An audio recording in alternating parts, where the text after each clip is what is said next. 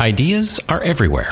Welcome to Lessons Learned in Marketing, the Phoenix Group podcast. I'm your host, David Bellarive. On today's episode, we're talking about native content. A listener reached out to me wanting to know more about native content. What makes good content? What makes bad content? I wanted to find an expert to bring real insight into the topic. And through the amazing Ann Handley, Chief Content Officer at Marketing Profs, she said, I must talk to Melanie Diesel. Melanie is the founder of StoryFuel. StoryFuel consults with brands who are looking to create, optimize, expand their branded content, their processes and practices. She delivers keynotes and workshops that teach marketers and companies how to create the best possible brand storytelling. And I was super excited when Melanie agreed to be on the podcast. Enjoy the conversation. Hi, Melanie. It's great to meet you. Yeah, you too. I'm glad we found some time to chat. Me too. So, Melanie, tell me about yourself. And I reached out to Ann Handley, and she said, "This is the girl you need to, or the lady you need to talk to." So, well, I'm honored that Ann threw my name in the ring.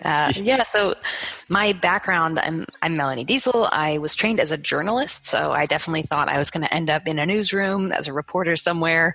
But I pretty quickly found that there were not as many of those jobs as there used to be, and I put my skills as an interviewer and a story miner to work on the brand side of things. So I worked at the Huffington Post, building a team called HuffPost Partner Studio that did all of our content for brands. So anytime you found sponsored content on HuffPost, that was coming out of my team, at least in the 2012 to 2013 range. After that, I went to the New York Times, where I worked at T Brand Studio, building that team there. Same mission, helping brands to create content that sort of spoke the language of the New York Times and would appeal to New York Times readers so that it was worthy of a place on nytimes.com or in print. So any of that sponsored content living on the New York Times platform was coming out of our team at T Brand Studio. I spent a little bit of time doing similar work at Time Inc. across the 35 U.S. magazines. So, Time Inc. is one of those big companies you may not be familiar with, but you know the brands. So People, Entertainment Weekly, Sports Illustrated, Fortune, all of those were at the time, Time Inc. publications. And then about 3 or so years ago, I set out on my own and founded StoryFuel so that I could do that same kind of work, working directly with marketers and brands to teach them how to think like journalists and tell better stories. So, wow, those are amazing leaders, and certainly people we all look up to for our when we're looking at native or branded content. Tell me, what is it you look for in a great story, or what is it you look for when you're trying to bring a brand out in native or branded content? So, the real key when it comes to native content or brand content, and, maybe we should address, it does go by many names. You may hear it called sponsored content, native advertising, brand content, custom publishing. All of them are sort of referring to the same phenomenon of a brand creating content or co-creating content that lives on a publisher's platform. So on a news website or, a magazine or something like that. But the real key is two things. It's context is the most important, right? So does this content that this brand is creating or co-creating, does it belong here? Does it live up to the expectations of a reader or a viewer in this environment? So, in an example, if something is living on the New York Times, if it's sponsored content on the New York Times, is it New York Times quality standard?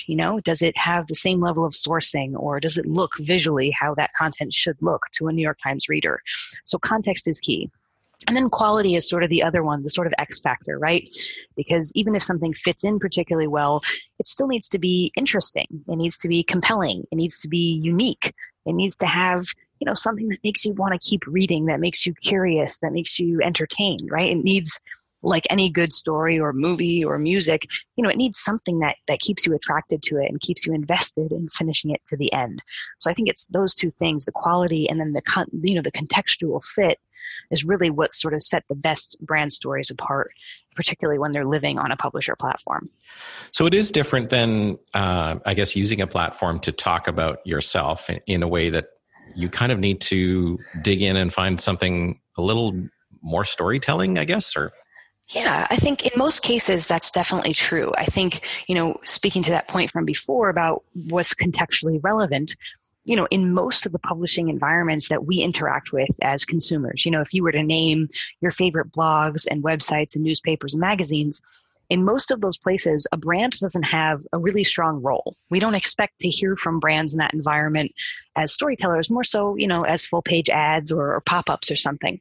But there are some exceptions where actually more branded stories do make sense. So, if you think of the average women's magazine, right? Typically speaking, you're picking up that magazine because you do want to be told what fashion I should be wearing, what beauty tips, I need to follow, what makeup I should be using, what hair products I should be using. So in an environment like that, where editorially brands have more of a role, brands are often speaking, right? Brands are often the focus of our stories. It makes a little bit more sense for, say, a makeup brand to come in and say, these are the 5 eyeliner trends for fall, right? That kind of thing would make sense because I'm looking to this publication contextually for that kind of information. And I trust this brand to give me that kind of information here. That kind of thing in a more news environments, something like your local newspaper or the New York Times, the Wall Street Journal, et cetera. Brands don't have as much of a role there. So when a brand is showing up in that kind of news environment, then the onus is on them to really try to take a more objective and a less brand focused approach, a less product focused approach to the kind of storytelling that appeals most to those readers. I imagine a trap that probably your clients fall into or are tempted to do is that idea of, let's just extol all the benefits of our product or whatever. Yeah. Can it also go the other way? Can you be a little too soft? Like, is it always that advocate, let's talk about a topic. This is brought to you by someone. Yeah. Well, there's definitely, so it's definitely a spectrum, right? So, to your point, you can have the sort of, I guess this is what we would call an advertorial, right? These are sort of, 5 reasons I'm the best by me. Yeah. That we might be used to in print, that really we would call them it's a full page ad that happens to have words instead of pictures. That there's certainly that end of the spectrum that's very much advertising. And then you have the opposite end where you have storytelling that is so unbranded, it's unclear why the brand is there in the first place or what role they're even playing. Mm-hmm. And that can be confusing, for the readers to be sure, but also it's really questionable at that point what benefits it's bringing to the sponsoring advertiser who is, putting in time, money, and other resources to bring this piece to life. So my goal is actually never to push a brand so far to that end that their role is unclear to them or to their readers. We want to find that sweet spot in the middle where it makes sense why the brand is telling the story. It makes sense why they're telling the story here. And as a reader, hopefully, I'm willing to accept this information from the brand because all of those things are in alignment. So, you think of some examples. Most of us at some point have had to look up a recipe online.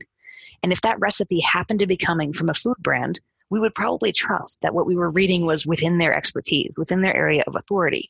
Mm-hmm. I'm not uncomfortable by the idea of Betty Crocker giving me a cake recipe because she knows all about cake. Like that's what they're about, right? Mm-hmm. So what we want to do is kind of find that sweet spot. What is it that your brand has the authority to talk about so that when readers hear you're telling a story about X, they're comfortable with that idea. Hopefully, even more than that, they're excited by that idea because they're getting access to expertise that they can't find in many other places. And we see this kind of thing, particularly when you look at companies that have some sort of celebrity face to them. You look at a company or a person like Elon Musk, right? So Elon Musk could author, a thought leadership piece in just about any publication and people would read it despite the fact that they know it's coming from a brand perspective, right? That there's probably some sort of company or sales goal behind that because he's a trusted entity and he has an area of authority on certain topics that we're willing to listen. So every brand has that, whether they have a celebrity face or not, certain things that they can be trusted on, they can tell stories about. So it's just a matter of figuring out, what are those topics for you, for your brand? And how do we find that middle ground so that it's not purely a sale, purely just sales copy all the way on that advertising end of the spectrum, but not so far storytelling that your brand role has sort of disappeared into the background.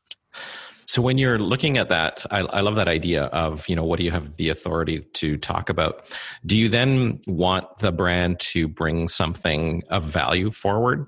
Like if Elon Musk was writing an article, I'd want him to, tell me something that maybe I didn't know in addition to pushing his product.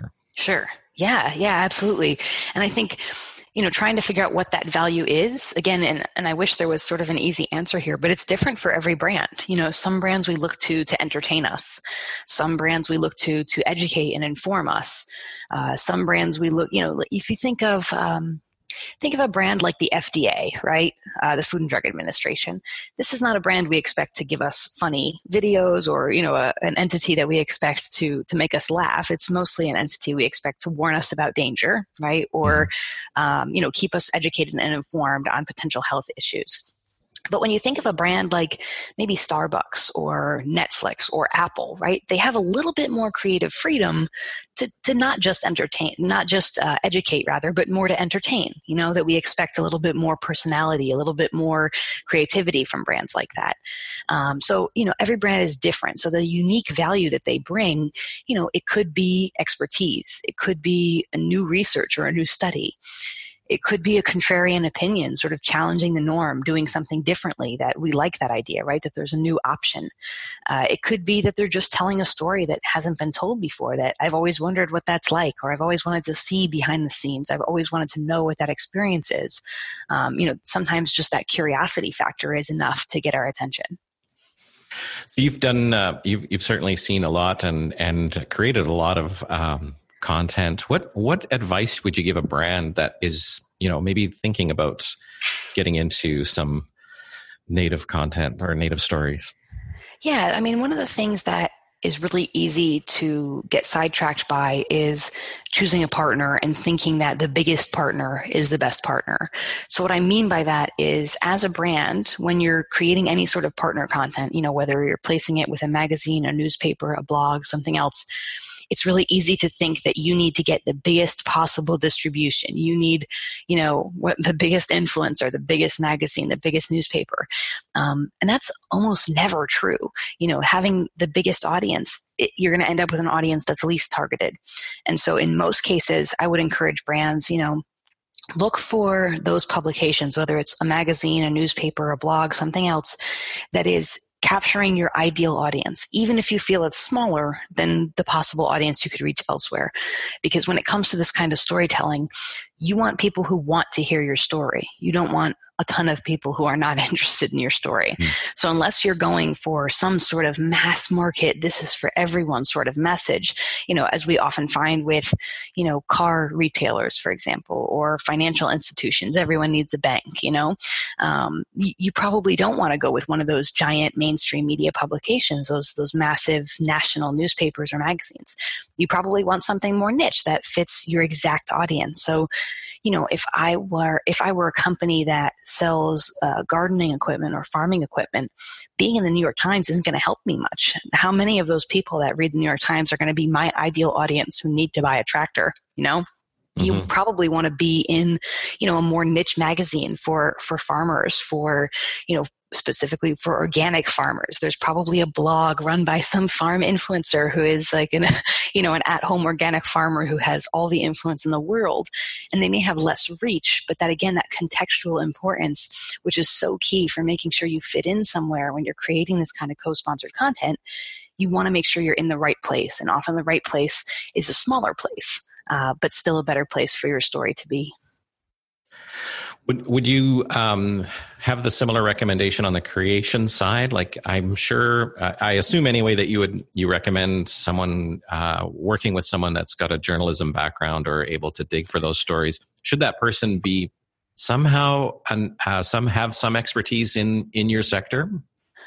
So this can go a couple ways. If you are creating sort of native advertising or sponsored content in partnership with a publisher, in most cases, they're going to either provide or at least help connect you with the kind of talent that's going to tell the stories that fit in their publication, right? Mm-hmm. So say that we have these freelancers or these publishers or these, producers who we work with who create our style. They know our voice, et cetera.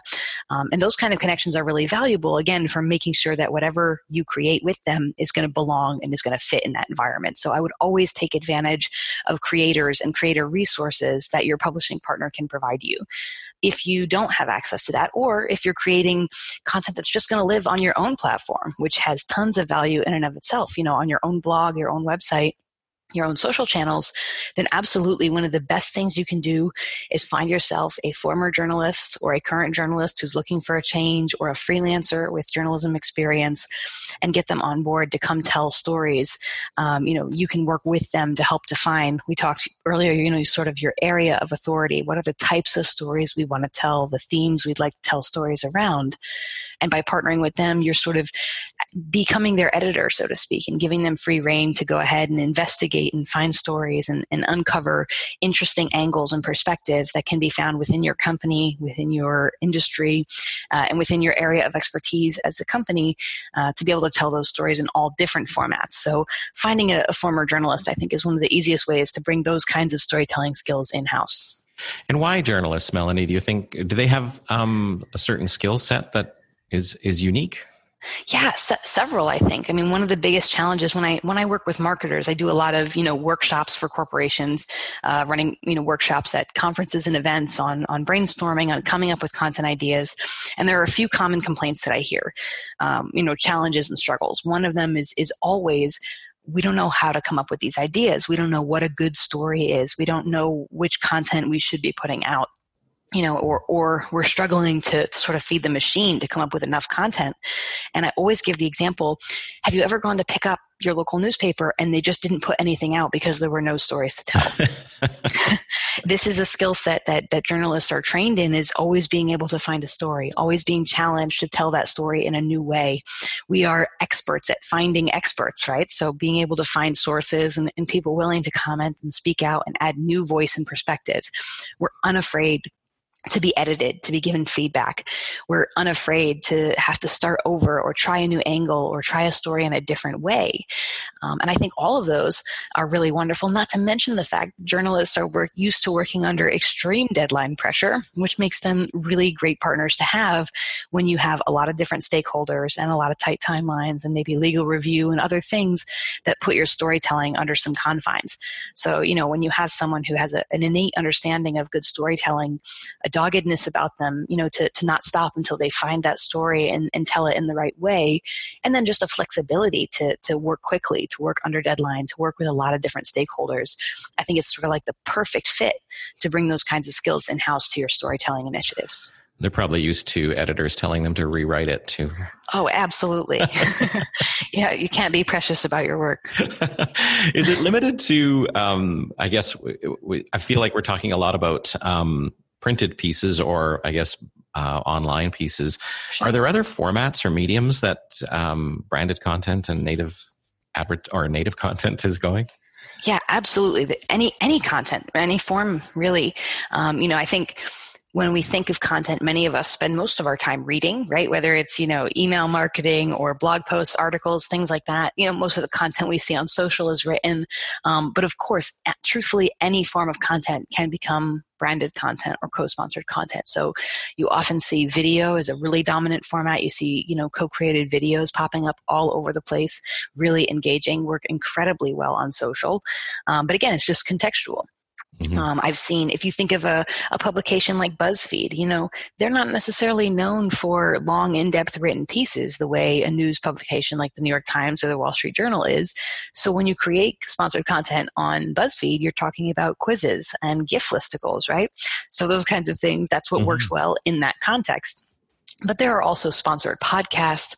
I've seen music videos with sponsor integration. I've seen co-created coloring books come out. So there's the formats are really, really endless when you think about the ways a brand can tell a story. And if you have any doubts about that, I always remind people the entire Lego Movie franchise is an entire branded feature-length animated film series that not only is branded content with product at the center, but they've somehow managed to get us to pay for tickets to go see it. So the possibilities are really endless if you can find that right contextual alignment and you stay within that area of authority. As long as you're providing something of value that your consumers actually want to engage with and consume, then, the possibilities really are endless. Timely example. My wife and I just watched the Lego Movie last night. So. They're good, all of them. Yeah, no, they're fantastic. I want to ask about then sort of that idea of ethics and native content and Is that a real concern? Do consumers have concerns about being tricked in some way, or is this just a made up idea? I think it is a problem that has potential, but it's probably more fear-based than actuality. So to address the real problems, look, we are currently in an age where there is more consumer skepticism about information than ever before. I hate to give credence to the term fake news, right? It hurts my heart as a journalist, a former journalist, but the reality is our audiences, across the globe, across every platform, are very, very skeptical about the information they receive. This means that transparency about whether content is sponsored and what role a brand plays has never been more important. So, it's not in the best interest of a publisher hosting this content. It's not in the best interest of a brand sponsoring it or of the reader consuming it that they be tricked. Nobody wants that, right? The brand has nothing to gain by tricking or disappointing or upsetting a reader. And same for the publication. It damages their credibility as well. So what I believe is there's certainly potential for, as there always is, for someone to exploit this, to do it the wrong way, to use their powers for evil, so to speak. But every brand I've worked with wants to make sure people know that they put the time, resources, and other effort into building this piece, right? They stand to gain nothing if no one knows they did it. Every publisher I've ever worked with is very concerned about protecting their relationship with their readers and making sure that the content is transparently labeled and clearly labeled so that there's no confusion. And every reader that I've talked to has said, yeah, I take content from brands when it makes sense. I just want to know upfront. And most of the studies that we have, most of the data we look to, confirms all of those things, that says brands want to make sure they get credit where it's due for all the hard work they do, that publishers are working very hard to maintain their trust and their relationship with their readers, and that overwhelmingly, when readers know that content is sponsored upfront, they're actually, it's a preferred method for them to get information from advertisers. They prefer an article or a video over a pop-up or pre-roll. They'd like to have that sort of storytelling experience to gain information via storytelling. That's the preferred mode of communication, so long as they know where it's coming from. So, yes, of course, as I always say, just as there is bad food and bad music and bad movies, there will always certainly be bad branded content of every variety, right? But I do believe that most of us are trying to do it in a way that is to everyone's advantage, to keep it transparent and to do our best to provide something that's sort of a win-win-win for all three parties. Yeah, I don't really see, I mean, in my experience, I haven't seen a lot of bad actors out there or bad approaches, but you've certainly had more experience in that than I have. You have a great piece of content, if I could direct people to it, and that's the Story Idea Guide that you have available on StoryFuel. Can you tell us about that? Yeah, so the Story Idea Guide is one, I try really hard at StoryFuel to just sort of put together things that I think are going to be helpful for people. StoryFuel, as I said, we're a consulting and training company. So we run workshops, we speak at conferences, we consult with brands to help them, get their storytelling skills up to par where they want them to be. And so the Story Idea Guide it's a PDF. You can download it on the website.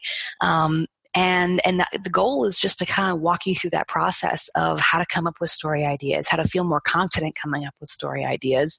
And it serves as a precursor to some of the other resources on our site, the more like advanced storytelling brainstorm guides that we have as well. So it's a great place to start if you feel like you want to work on those storytelling skills, but maybe you're not sure where to start. Well, I know now why Ann Handley recommended you. So Melanie Diesel, StoryFuel, thank you very much for giving us some of your insights into native content. How can people learn more about you or StoryFuel?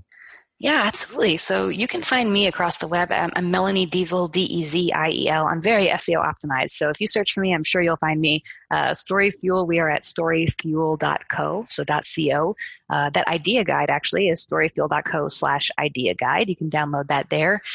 We'd love to hear what kind of story initiatives you're working on. I'd love for you to find us and join. We actually have a Facebook group called the StoryFuel Brand Storyteller Society. So if you find that on Facebook via search, let us know how you're working in the brand content industry, and we'll make sure to let you in so you can connect with your fellow storytellers. Thank you again, Melanie. It's been great to get to meet you and to hear your ideas. I really appreciate you spending some time with us. Thanks for letting me share my story.